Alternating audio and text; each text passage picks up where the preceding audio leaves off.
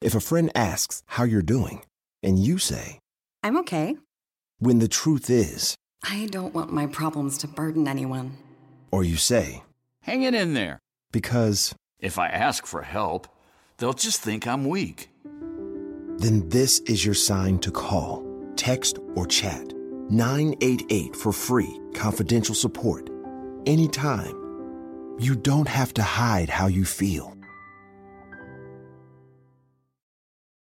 With the Wells Fargo Active Cash Credit Card, you can earn unlimited 2% cash rewards on purchases you want and purchases you need. That means you earn on what you want, like trying out that new workout class, and 2% cash rewards on what you need, like a foam roller for your sore muscles. That's the beauty of the Active Cash Credit Card. It's ready when you are, with unlimited 2% cash rewards. The Wells Fargo Active Cash Credit Card. That's real life ready. Terms apply. Learn more at wellsfargo.com/activecash.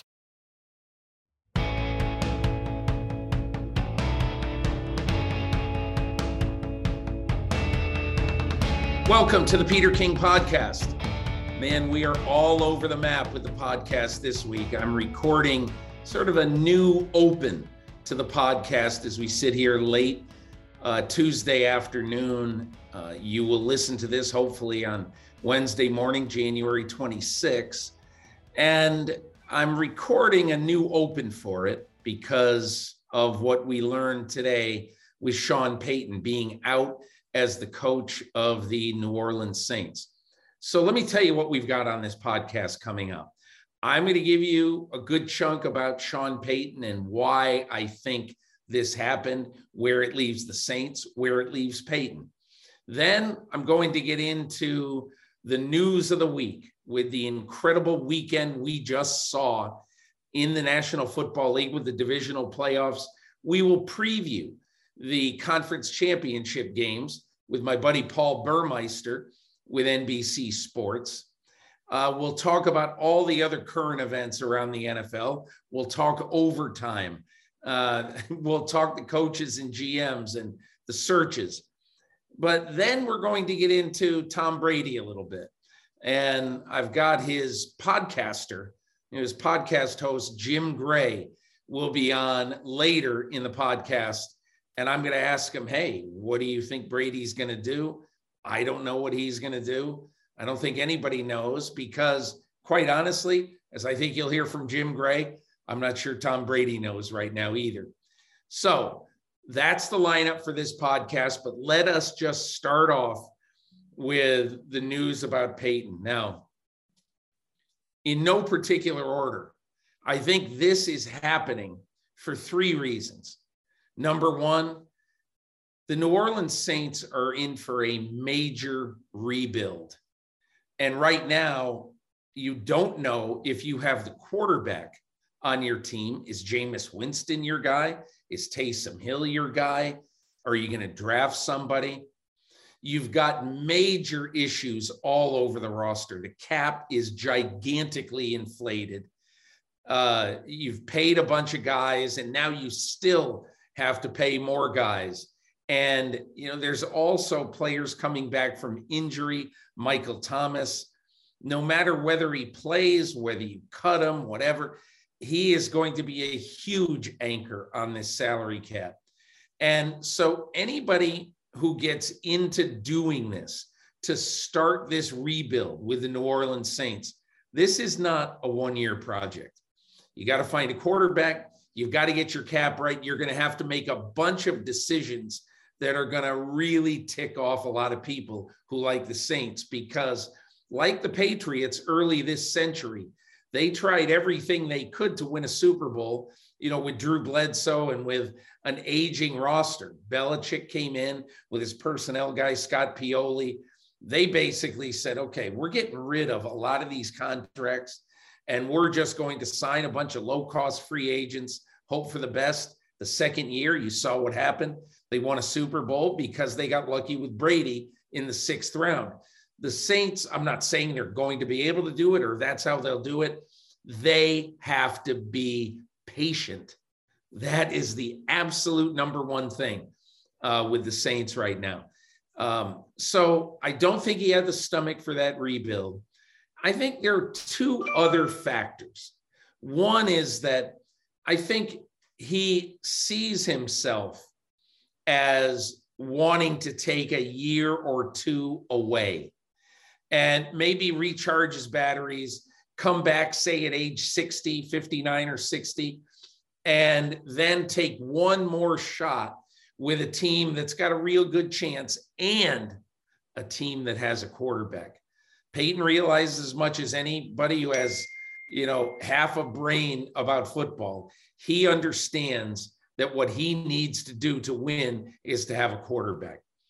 Second, the other part of this is, I think what Sean Payton would have loved to do in an ideal world is he would have loved to go to another team that had a quarterback or a solution to the quarterback situation and leave the New Orleans Saints with like a first-round draft pick parting gift.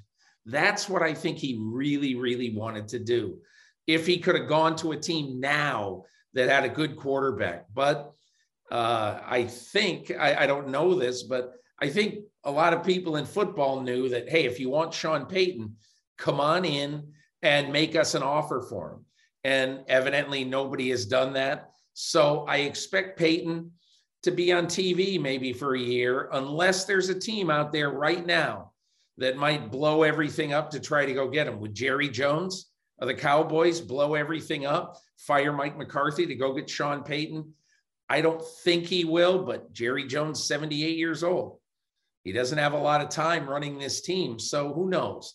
But that's sort of how I view Sean Payton. I think the Saints, the best option for the Saints is going to be to give the job to Dennis Allen.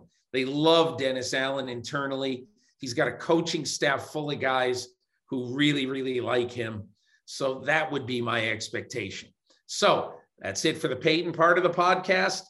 Now let's go in with my buddy Paul Burmeister, and we're going to discuss the rest of the week that was in the NFL and the week going forward. Reese's peanut butter cups are the greatest, but let me play devil's advocate here. Let's see. So, no, that's a good thing. That's definitely not a problem. Reese's, you did it. You stumped this charming devil. For 25 years, nothing has tasted better after a hard day's work than a Mike's Hard Lemonade. It's because since day one, Mike's has been making lemonade the hard way. We use 3 kinds of lemons, all hand-picked from family farms, then blended to perfection and cold-pressed to create the epic hard lemonade you know and love. Mike's Hard Lemonade. Hard days deserve a hard lemonade. Mike's is hard, so is prison. Don't drive drunk. Premium malt beverage with flavors. All registered trademarks used under license by Mike's Hard Lemonade Company, Chicago, Illinois. Do you want a beautiful lawn? Enter True Green, the easiest way to get a great lawn. Just water and mow, and they'll do the rest. Weed control, fertilization, aeration, and more. True Green is the official lawn care treatment provider of the PGA Tour, and they have a verified best price, which guarantees you the lowest price with no compromise on quality. You do you. Let True Green do your lawn care. Visit truegreen.com, TRUGREEN.com, to get the best lawn at the best price with the best people. Guaranteed. Paul, did you have your defibrillator active at the end of the weekend on Sunday? And what did you think of the games? I felt the same way you did, Peter. And I should have known that the weekend was going to align perfectly for me. I called a college basketball game in Rhode Island early Saturday afternoon, and it's a short drive for me. I was able to do that and be home for the kickoff of the first game. So it all started out in perfect way, just from a luck standpoint. And then as the games went on, Peter, it was as close as I felt to the early 80s, that playoff game at the Orange Bowl, the Chargers and the Dolphins, where I just felt like a kid again watching the games. And you know how these games go. I mean, we always have work that we're thinking about when we're watching even a super exciting high-stakes game. I felt like work got removed, and I was just a fan cheering, standing up, yelling at the TV. It was just fun. It was fun in the same way watching great games was fun when I was 10 years old. So I'll always remember it. And a couple of days later, I already miss it. You know, Paul, I wanted to share just a quick story, a little bit of how the sausage is made, at least from my perspective. Every weekend in the playoffs, I try to pick a game that I think has a good chance to be the game of the weekend. And it's usually pretty much just a guess. But this weekend, this past weekend, I just had a feel about the 49ers. I don't know what it is. I think that there's something about the way that as mentally tough a team as there is, and obviously physically tough, they do not match up well against Green Bay's offense, obviously, but they sure did on Saturday night. And I just had a feeling that it was going to be a game full of drama. And quite honestly, I got to Lambeau Field. Obviously, it was ridiculously cold. And that first drive, I said, oh, my God, where the Packers just, went through the 49ers, I said, this is going to be a disaster. I'm in the wrong place, anywhere but this. And then, obviously, it was great. And after the game, I was able to spend some time masked, socially distant with some of the 49ers. And what really occurred to me is I walked out of the Lambeau Field press box at about 1:45 a.m. Central Time on Saturday after doing some writing. I just said to myself, just be happy you picked the right game. You really picked the right game. And then on Sunday, you wake up to news that, hey, maybe this is Brady's last game.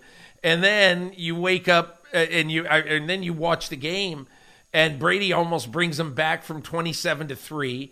And that was a crazy game. And then obviously the game Sunday evening in Kansas City is one of the great games in NFL history.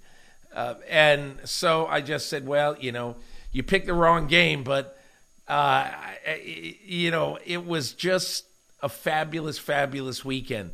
And Paul, I'll just say one thing about what happens at the end of a game like Kansas City Buffalo. And in a moment, we're going to get to the whole overtime debate. But the one thing about our business that I'm not crazy about is that you watch a game like that, Kansas City 42, Buffalo 36, and the first thing you hear about is, oh, this coach blew that, and that coach blew this, and what a dumb call this was. And look, I have a problem with Sean McDermott choosing to kick off with 14 seconds to go and to kick it into the end zone. I would much rather have had, even if it was Tyreek Hill, honestly, I would much rather have had a regular kickoff or a high kickoff to maybe the 10-yard line so your cover guys can get down there and surround the returner. I'd much rather have that than I would have Patrick Mahomes having two throws with 3 timeouts left. But that's the only real issue I have. My point about the end of that game is I just appreciate the greatness we saw. I cannot get angry about some coaching call or about somebody running too much or somebody. At some point, you just have to sit back and appreciate what we just saw.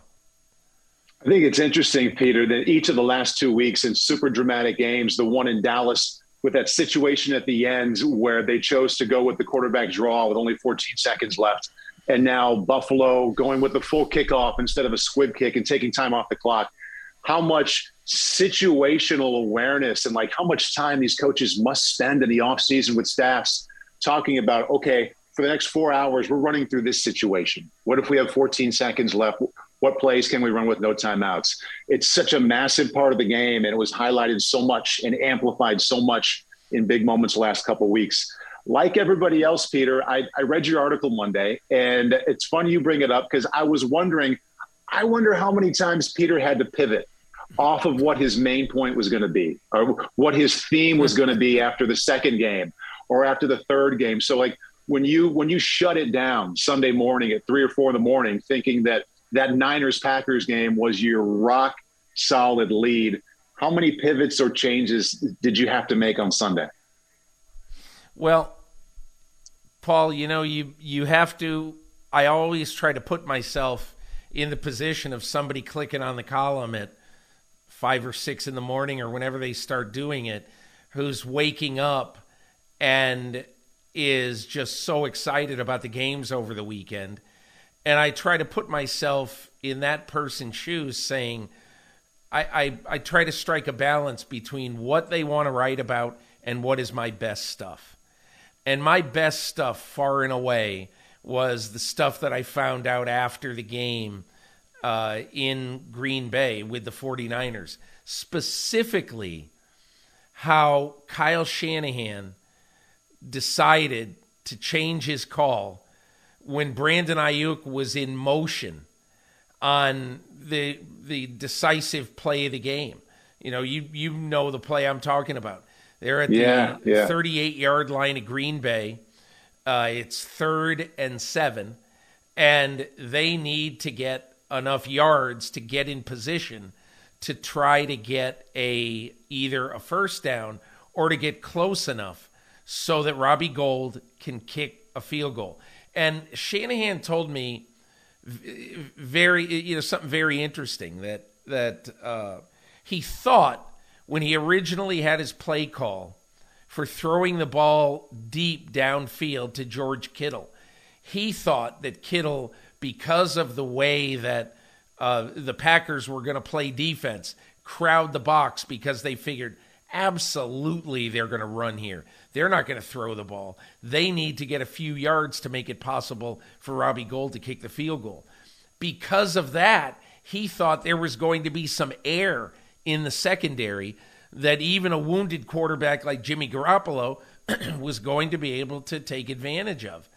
The fact that he didn't call the timeout until Brandon Ayuk was in motion from left to right across the formation, I thought was fairly fascinating, because it just showed how his brain works and how close he came to allowing Jimmy Garoppolo to take that snap. Now, he told me later that I was going to do this. I basically decided that I was going to do this.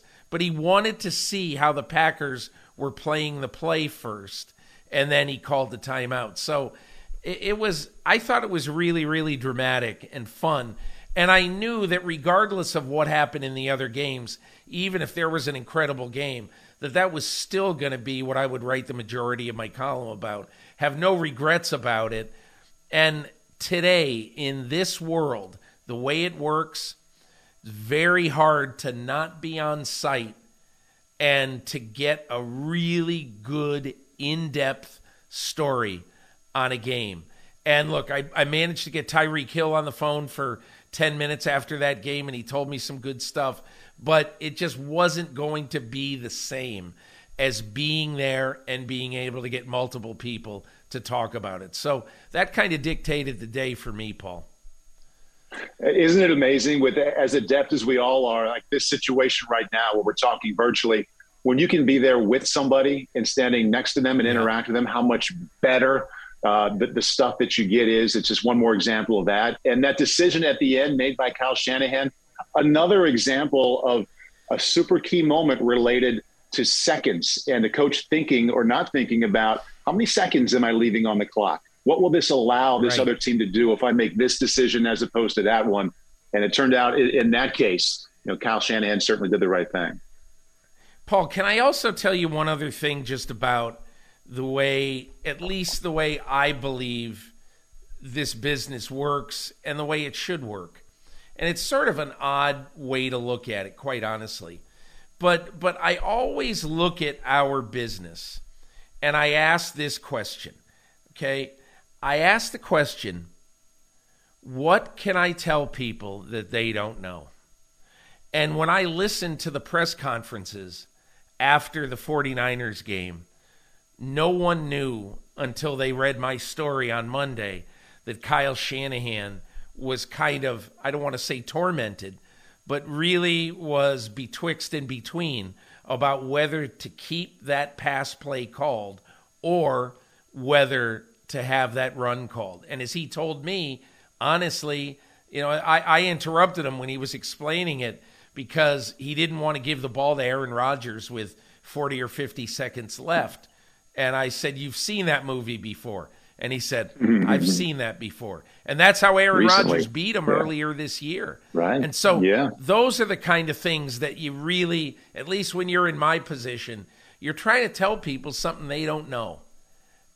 When I went to journalism school at Ohio University, I had a professor there named Roger Bennett who once told me, he said, Peter, your job is to tell people things that they don't know and to take people where they can't go. And so in this particular case, it's like after Kansas City beat San Francisco in the Super Bowl, and back in the days when there was no COVID, and I'm sitting there in Andy Reid's office after the game, and I asked him to diagram two-jet chip wasp for me. And at first he said no, and I said to him, hey, Andy, listen, said NFL Films is going to have you diagram this anyway for, whatever the America's Game episode is on this Super Bowl victory. I said, why don't we just do it right now? And so he took out his red marker and drew it for me, and I ended up, writing about it. It was, 5-6 hours later where everybody's reading it. But I feel like my job is to really take people places where they can't go. Anyway, Paul, let's get into the crux of what has become a big story as we get into, the sort of netherworld of the days before the championship games. And I just want to ask you, open-ended question. Does the NFL have it right with overtime right now? Should they make a change? What do you think of the current overtime rules? I don't know if they have it right, Peter. I don't have as big a problem with it as a lot of people do. And like every fan, I've thought a lot about this since that game ended on Sunday night. And I feel cheated that I didn't get to see Josh Allen. I would have paid money out of my own pocket on Sunday night to see Josh Allen play some more. But you know what? Defense, make a play. All their defense had to do was allow a field goal attempt or get the ball back, and we all get to see Josh Allen again. And who knows, maybe that team gets to win. I'm not as bothered by the rule as a lot of people. And one of the reasons I say that is, okay, what's better? It's not perfect now, but what would be a solution? And my mind went right to what they do in college. And I think that is borderline disaster. And I remember this fall, Peter, I was in the booth at Notre Dame, and I always keep an eye on my alma mater, Iowa, and I keep an eye on where my friends are coaching. And one of my college teammates and roommates, Brett Bielema, is a head coach at Illinois. And that was the weekend they were at Penn State. It was a tight game. They went to overtime, and it went to 9 overtimes. And it just kind of turned into a farce. And I was happy for them that they won. But as excited as you are that you get to see extra football and both offenses are going to see the ball, after 3 or 4 or 5 overtimes, I was kind of like, okay, what this game was about and the integrity of this game is kind of gone now. And I don't know if the NFL would consider that, but my point is, okay, it's not awesome right now. It's not perfect, but I don't think it's that bad to put it all on one side of the ball or the other to get it done. And my question is, and what the coaches may want to do, how the process works, what would be better? And do you think that the coaches in a competition committee meeting, do you think they're going to agree on one solution that would be better? You ask a great question with, can you get to the point? Because this is what it's about. Everybody said, well, how can they change the rules? You have to agree on a rules change that 24 of the 32 teams would vote for. And right now, I know, because I remember having a conversation with the competition committee chair, Rich McKay, a couple of years ago. There's tremendous division if you ever change overtime on what really is smart to do. And I think it would be hard this year to find a solution, but I do think the only way you ever get to a point where people really want to do something about it is if you have a game like there was on Sunday. And look, I've spent some time in the wake of the Kansas City-Buffalo game looking back at recent history. And of the last 7 playoff games to go to overtime, the team that possessed the ball first won on the first possession. In other words, scored a touchdown on the first possession. And, twice it's been New England. In the Super Bowl over Atlanta, when a gassed Atlanta defense had no chance to stop Brady. And then, obviously in the AFC Championship game 3 years ago, when Brady took the ball the length of the field to win on the first possession at Arrowhead. And I will never forget the next morning having breakfast with Michael McCambridge, I'm sorry, I'm saying that wrong. I had breakfast with Michael McCambridge, but it was before the game. But after the game, talking to Michael McCambridge about this and just feeling like every Kansas City fan, he was at the game, had just been gut punched because their hero never got a chance in overtime. Paul, I just think there's too much emphasis on a stupid thing, the flip of a coin, to determine what team goes on. I realize that it's 50-50. Rule is the same for both. I get it. But to me, a more equitable way of doing this is to say something like, and look, I am flexible on how to do it. I just want both teams to get a shot in overtime. I've been saying this. I was looking for videos last night or proof last night as we record this on Tuesday morning. In 2014, when I was at Sports Illustrated, I found a video on the SI site that had me going off on how ridiculously unfair that both teams don't get to touch the ball in overtime. So this is not a this week thing. I've said it for a long time that both teams should get it. But Paul, if the competition committee would say something like, okay, both teams are going to get minimum one possession, I would be in favor of the second team. If the first team scores a touchdown and kicks the extra point, I would be in favor of the second team being mandated, if it scores a touchdown, to have to go for two on its conversion. Just anything to make it a little bit more fair than of the last 7 overtime playoff games. 5 of the teams never had a chance to touch the ball in overtime. I don't think it's fair. I just don't like it. I think that's a really good idea. And I've kind of thought of that one as well as something that would, make it a little better, but wouldn't make it borderline ridiculous like it can get in college.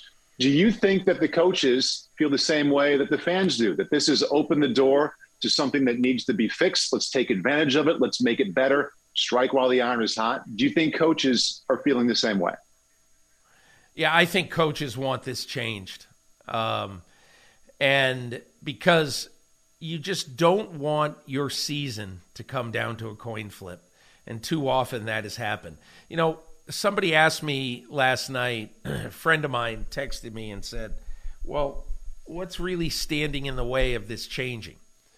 And I said, one of the things that's standing in the way is that the NFL Players Association does not want to make games longer. Why do you think the overtime period is 10 minutes? It's because, the union thinks that players are on the field for too many plays as it is now. So they don't want to legislate something. Everybody said, well, play it just a regular period. Play a 5th period. Play it to its completion.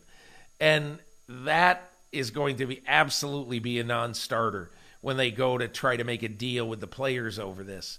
And so I think what you have to do if you're going to try to do something here, Paul, is you're going to have to do something that's palatable to the players and doesn't make for a much longer game. So we'll see what happens. The key dates for this is that before the NFL Scouting Combine starts, the NFL Competition Committee gets together for at least a week to discuss all matters of all rules changes. So we're not going to see anything happen until after the Super Bowl. But I expect there to be an earnest discussion about this, and then we'll see what happens. Paul, let's move on a little bit to football. I'd like to take a moment to sort of preview the 2 championship games and to basically ask the question of whether can the teams that America would think of as underdogs, I mean, the Bengals are underdogs by 3, and how crazy is it that the 49ers have beaten the Rams 6 times in a row, but the 49ers are dogs in this game. So I think both underdogs have a shot. Now, this is going to be very hard for Joe Burrow to win at Arrowhead, especially given that, I don't know, he's got a papier-mâché offensive line. And there is a cost for not drafting Penei Sewell. And you saw it on Saturday in that game at when the Bengals knocked off the Titans. But give me your thought first about Burrow's chances of going into Kansas City and what you think is important in that game.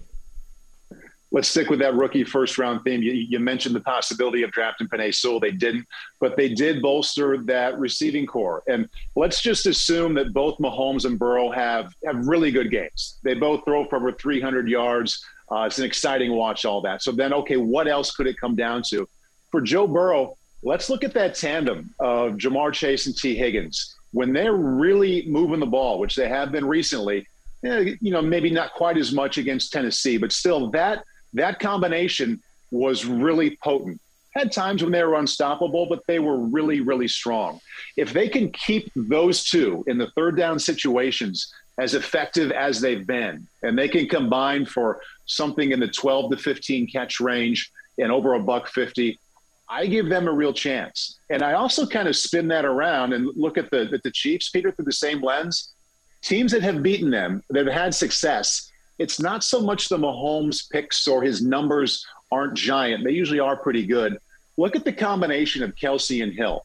Like over the weekend with that win, kind of a story before the fold. They were once again awesome. Huge production.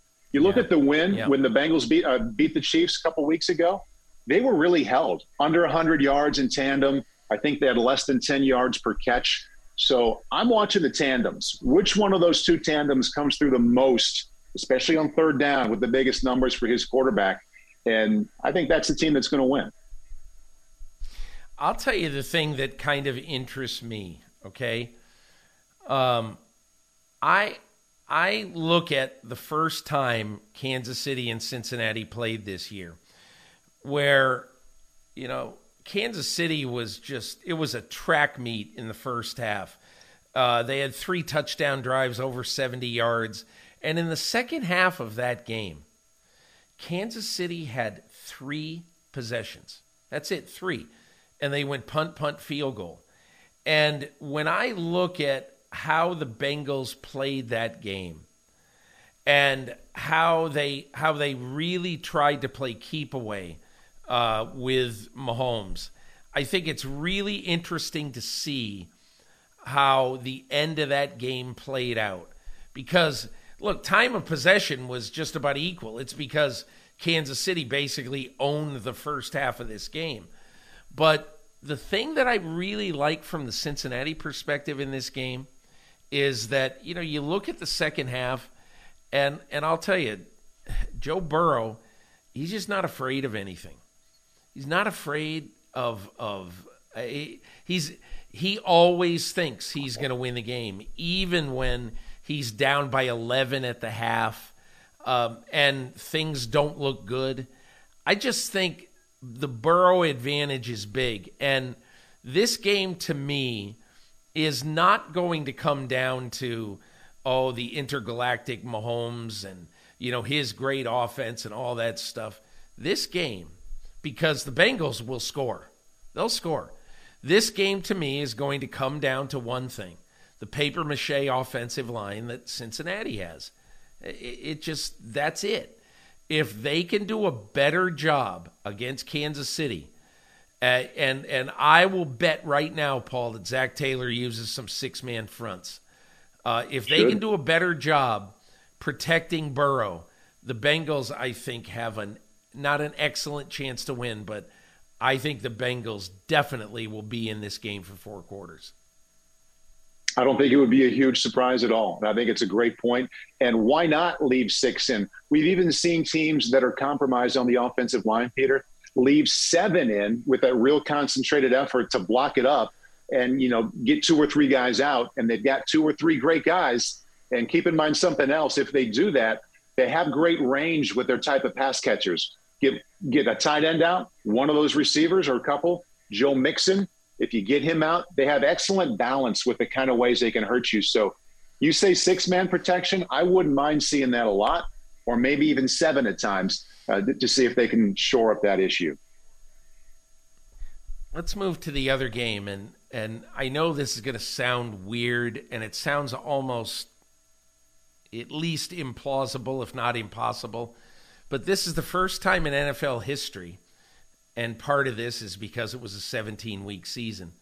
This is the first time in NFL history that in the same month that the championship games are played, each championship game would have been preceded by a regular season matchup in the same month. Because remember, the Bengals played Kansas City on January 2, and the 49ers played the Rams at SoFi, coincidentally, on January 9.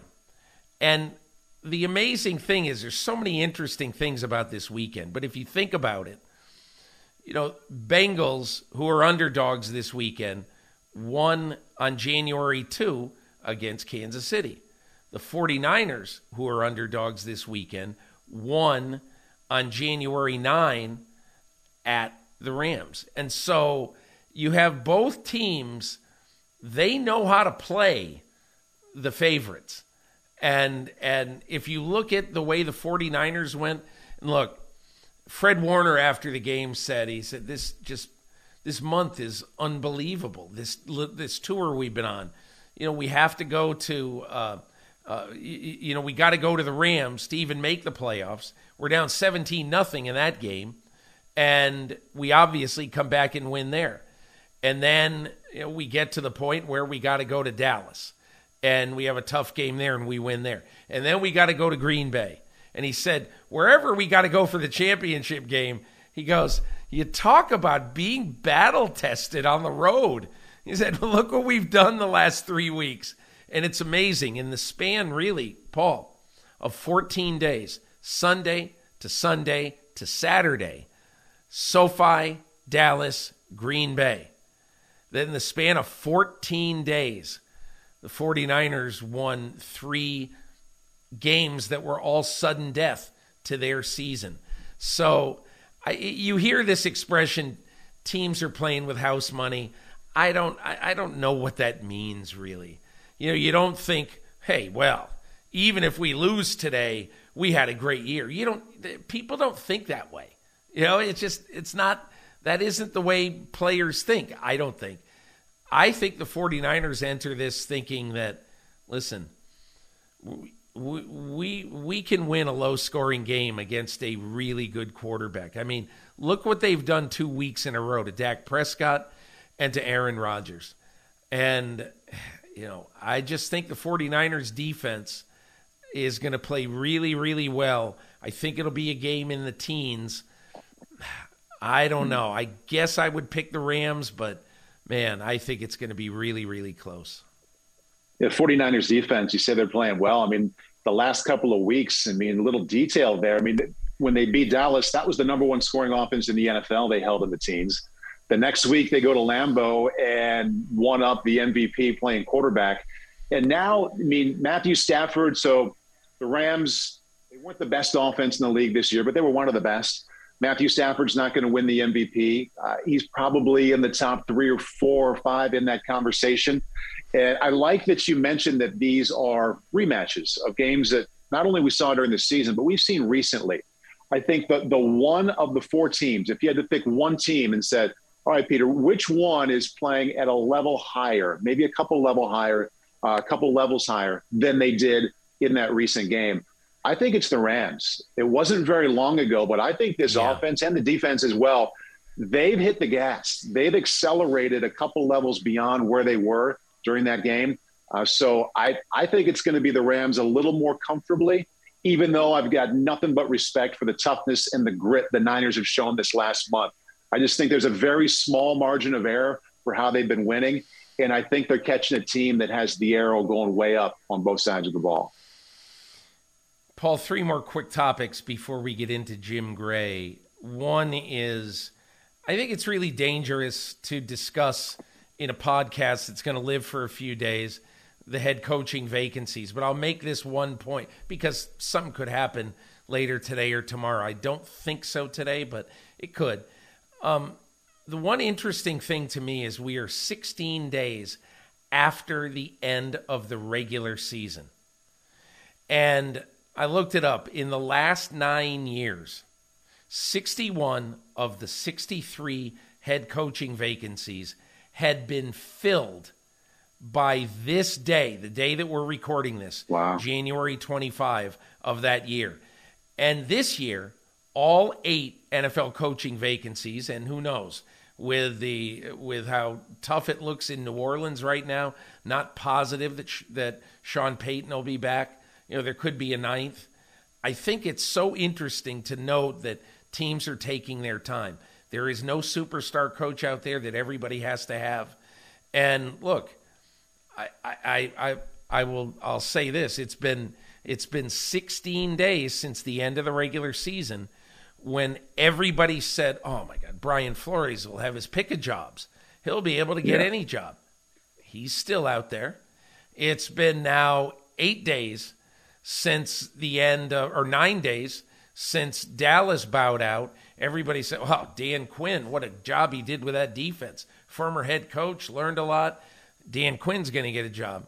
He hasn't gotten a job. So I think that it's smart for teams to take their time. I'm glad they're taking their time. And I don't have a great idea about these various jobs other than to say, I think as I surveyed the landscape over the weekend, Paul, there are going to be more offensive coaches hired this postseason than defense or special teams, because I just think in places like the Giants, they want to save Daniel Jones. They want to give him every shot to win this job. In Denver, for instance, they want to find somebody who can coach the quarterback and coach him very well. That's why I think you're hearing a lot about Nathaniel Hackett, the Green Bay offensive coordinator. So we'll see what happens, but that's kind of how I see it. Before we get out of there, I want to get your view on the futures of Aaron Rodgers and Tom Brady. Paul, from your watching the situations and maybe from listening to what Rodgers and Brady both said after they unexpectedly each bowed out of the playoffs on divisional weekend, what do you think of those guys? And let's start with Aaron Rodgers. What do you think of his future? Yeah, these are fun conversations because there's really no right or wrong. We're all just going off of hunches and feelings and nonverbals and interpretations. I think Aaron Rodgers is coming back. Obviously, it's a complex situation. He's a complex individual. There are a lot of things to consider. But in his late 30s, say what you will about Aaron Rodgers, I think he's incredibly smart. And I think eventually this grass is greener somewhere else. I don't think he'll find that. For as many challenges as he has felt in Green Bay, and for as many issues as they have financially with the cap, I think he will understand that he has a wonderful thing with his head coach, Matt LaFleur. I think he's got a wonderful thing with Devontae Adams. And I just think he will find more positives to staying than leaving. And I also am connecting the dots a little bit to remember after they beat San Francisco, that incredible, impossible comeback early in the season, Peter. In his interview, he said, it's hard not to be romantic about football. And I think it's more romantic to stay at Lambeau, to stay where you've always been, chase a couple more there than try and go somewhere else. So it may take a while to get there, but I think he comes down on the side of sticking it out in Green Bay and seeing what he can do there. I think Aaron Rodgers will play again, will not retire. That's my gut feeling. Paul, I wish I had a gut feeling beyond that. I do not have a great feel at all for whether he's going to play there or whether he's going to play somewhere else. I just don't. I think Rodgers has done a very good job. He said at the beginning of the year, he told me in August, I won't be giving you any clues this year. And he hasn't, in my opinion. He's talked about how, it's romantic. He loves Green Bay. He's kissed and made up with Brian Gutekunst, the GM. I get that. I get it. But also, the most telling thing he said Saturday night, I don't want to be part of a rebuild. And look, if they do either franchise Davante Adams or sign him, yes, that's something in the plus column about staying. But if he doesn't if Aaron Rodgers does not redo his contract in Green Bay, they are going to take some significant hits to their team in free agency and just team guys who are going to be salary cap casualties. So I think it's almost a deal with the devil, because I think part of Rodgers says, man, it'd be great to be unrestricted free agent in 23, which he would be, after the 22 season. But does he want to go through a season this year, his last year in Green Bay, eating up a lot of the cap, and then knowing that because he and Davante Adams will take a lot of the salary cap if they franchise Adams, that's gonna denude the roster, so to speak. But let's talk about Tom Brady. I sense that he's at the end of a long season. He doesn't want to commit, but that he's having serious thoughts about not playing.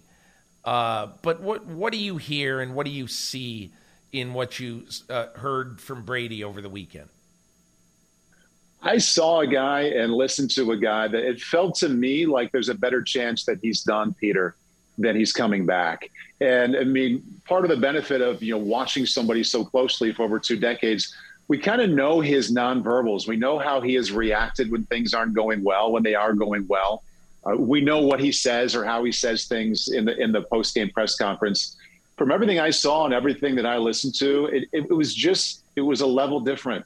I felt like I was watching a guy who was playing his last game if they didn't win. And I've been on the field at Super Bowls that he lost. I've been on the field when he brought teams back. And it was a different kind of energy that we saw on Sunday. May not mean anything. May just mean he's tired and he can't wait to come back. And in 2 weeks, he's going to announce that. My read, it's a guy who feels like he's at the end. He's going to take some time to really consider that. But I think the end call there is that Tom Brady's going to hang it up. Well, Paul, it'll be interesting to hear from Jim Gray, who does a podcast with Brady and Larry Fitzgerald every week, and talked at length with Brady about that. You're going to hear from Jim Gray about that podcast and about his gut feeling about his friend Tom Brady and what will happen going forward. Paul, thanks so much for the weekly dissection. We'll look forward to going over the championship games with you next week and having an early preview of the Super Bowl. Thanks so much. Thanks, Peter.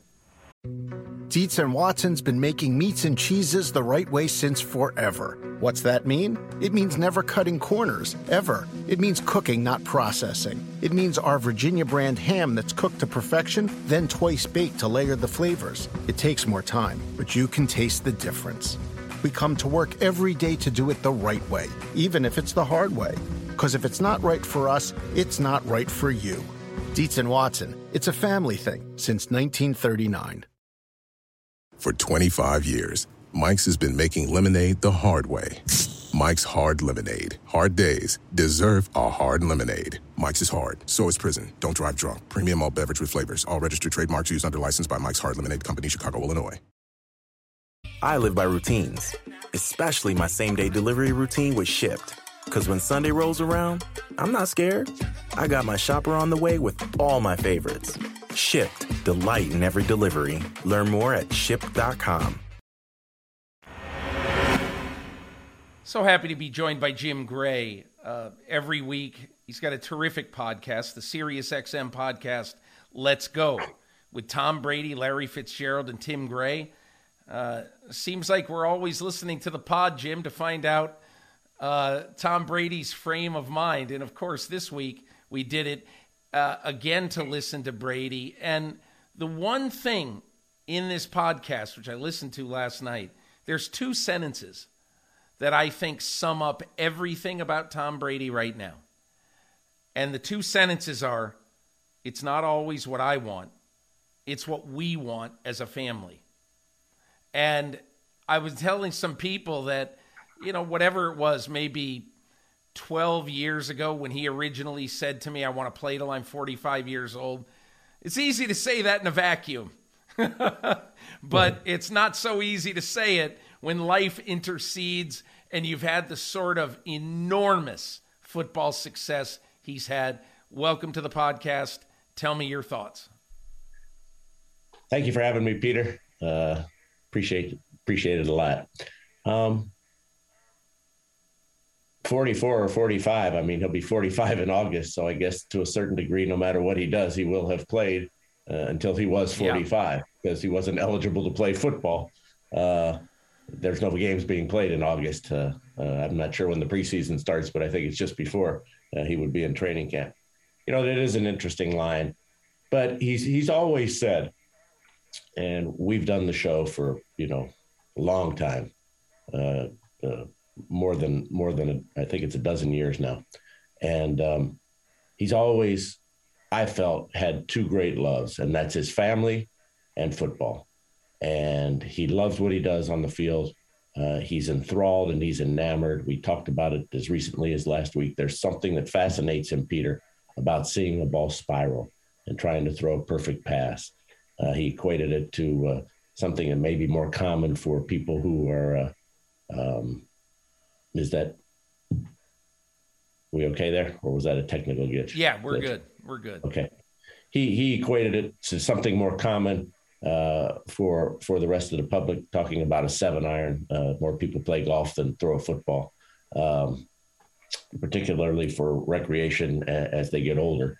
He said, you can hit that perfect 7-iron and you can just feel it. You hear it, you feel it, and you say, God, that's amazing. And then you try and do it again and you can't. And you wonder why you can't. Well, that's what it is with him with that football.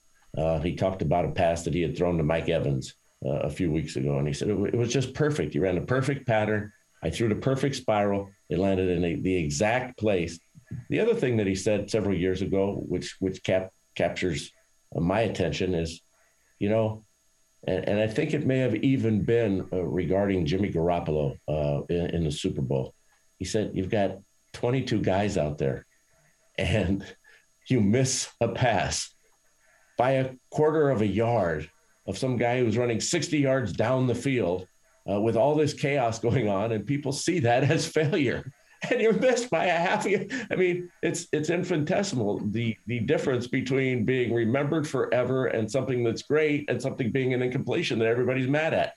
And there's something about that really drives him. And I still think he has that drive. He did on Sunday. But whether or not the family love and what they want him to do will be stronger, he's just going to have to play it out over the next month or 2 or 3. Jim, do you believe that Tom has made a decision and just simply wants to take his time to be sure that it's the right decision? Or do you believe he has not made his decision yet? I don't think he's made his decision. I think his calendar was marked for the Super Bowl, and the calendar got upended when they lost to the Rams. And, there's a variety of reasons for that. The Rams were better on that day. The Bucs had a ton of injuries and just, it's hard to repeat. So there's a lot of factors, but no, I don't think that Tom had it set in his mind after the Rams game or on the day that we did the podcast and the radio show yesterday that he's retired, and he's just withholding that to make sure. No, I really don't think he knows. So for any of us to say that we know when he truly doesn't know, I mean, he'll probably start to formulate those opinions and those thoughts here pretty quickly, because he's going to want to work out again if he's going to play. And so he'll take that time off, and then, at whatever that point is, he's going to want to go get with his throwing coach and working with Alex and, start staying in physical shape. That's probably, I don't know exactly what the schedule is, the end of March. So he'll go about what he does with Giselle. I'm sure the family will get together and go and be together like they normally are. Perhaps go skiing, perhaps, get away to wherever it is that they like to go, Costa Rica, or just stay in Florida. Jim, I always wonder this about Tom, that he obviously is doing a lot of things to stave off the normal aging process that people go through in their mid-40s. And, he always says, I feel good, when somebody asks him about it. How do you think he really feels physically right now? Like a 44-year-old man. And he's being hit by guys half his age. I mean, he's taunting guys now, Peter. Go ask your dad about me. I played with him. I played against him. So, I mean, it's kept him young because, he's playing with guys much closer to his son Jack's age than it is his age.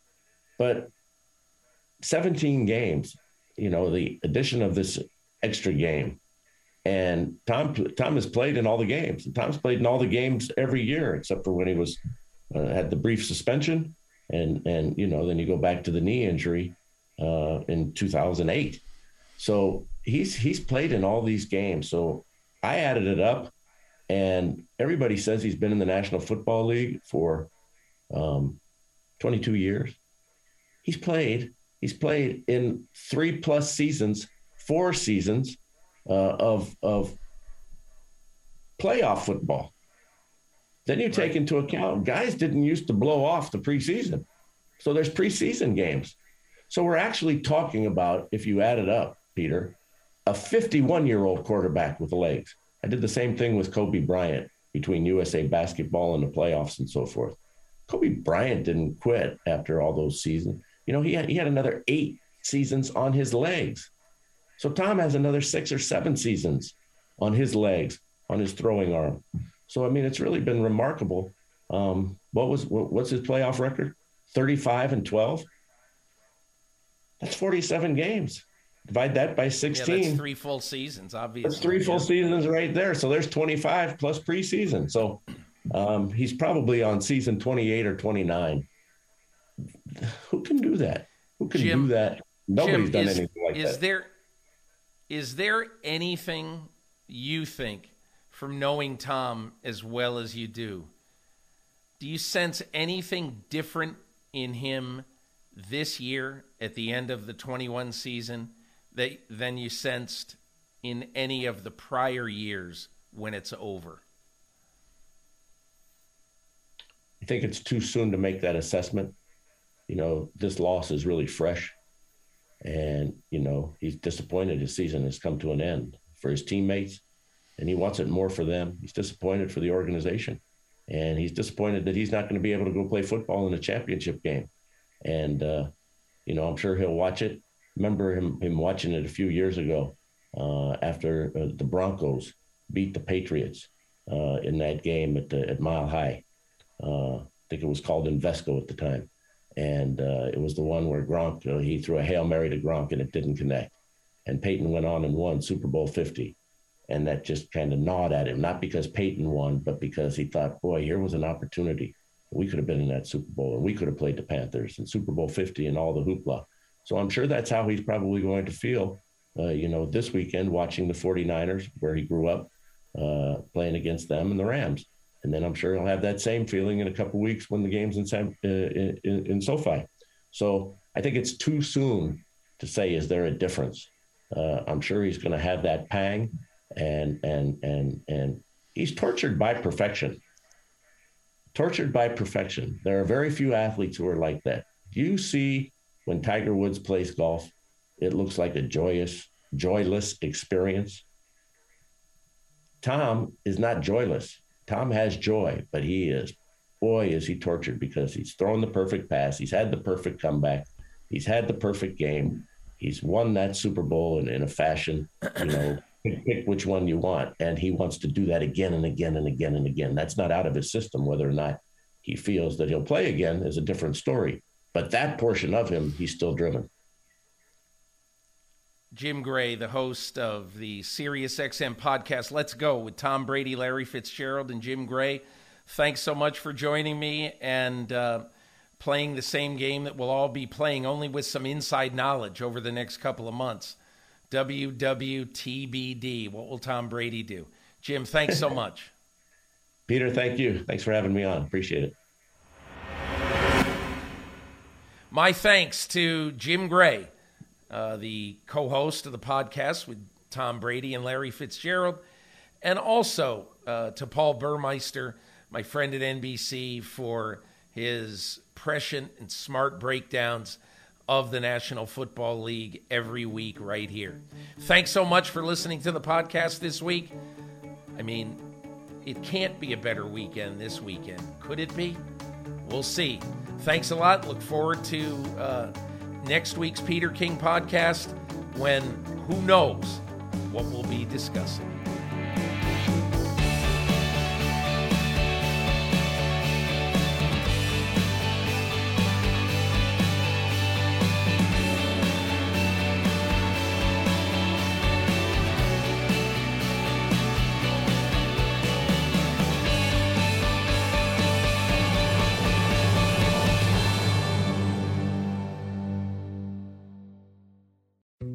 Dietz & Watson's been making meats and cheeses the right way since forever. What's that mean? It means never cutting corners, ever. It means cooking, not processing. It means our Virginia brand ham that's cooked to perfection, then twice baked to layer the flavors. It takes more time, but you can taste the difference.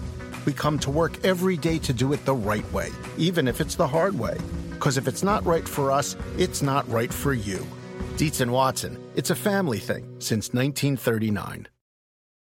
For 25 years, nothing has tasted better after a hard day's work than a Mike's Hard Lemonade. It's because since day one, Mike's has been making lemonade the hard way. We use 3 kinds of lemons, all hand-picked from family farms, then blended to perfection and cold pressed to create the epic hard lemonade you know and love. Mike's Hard Lemonade. Hard days deserve a hard lemonade. Mike's is hard, so is prison. Don't drive drunk. Premium malt beverage with flavors. All registered trademarks used under license by Mike's Hard Lemonade Company, Chicago, Illinois.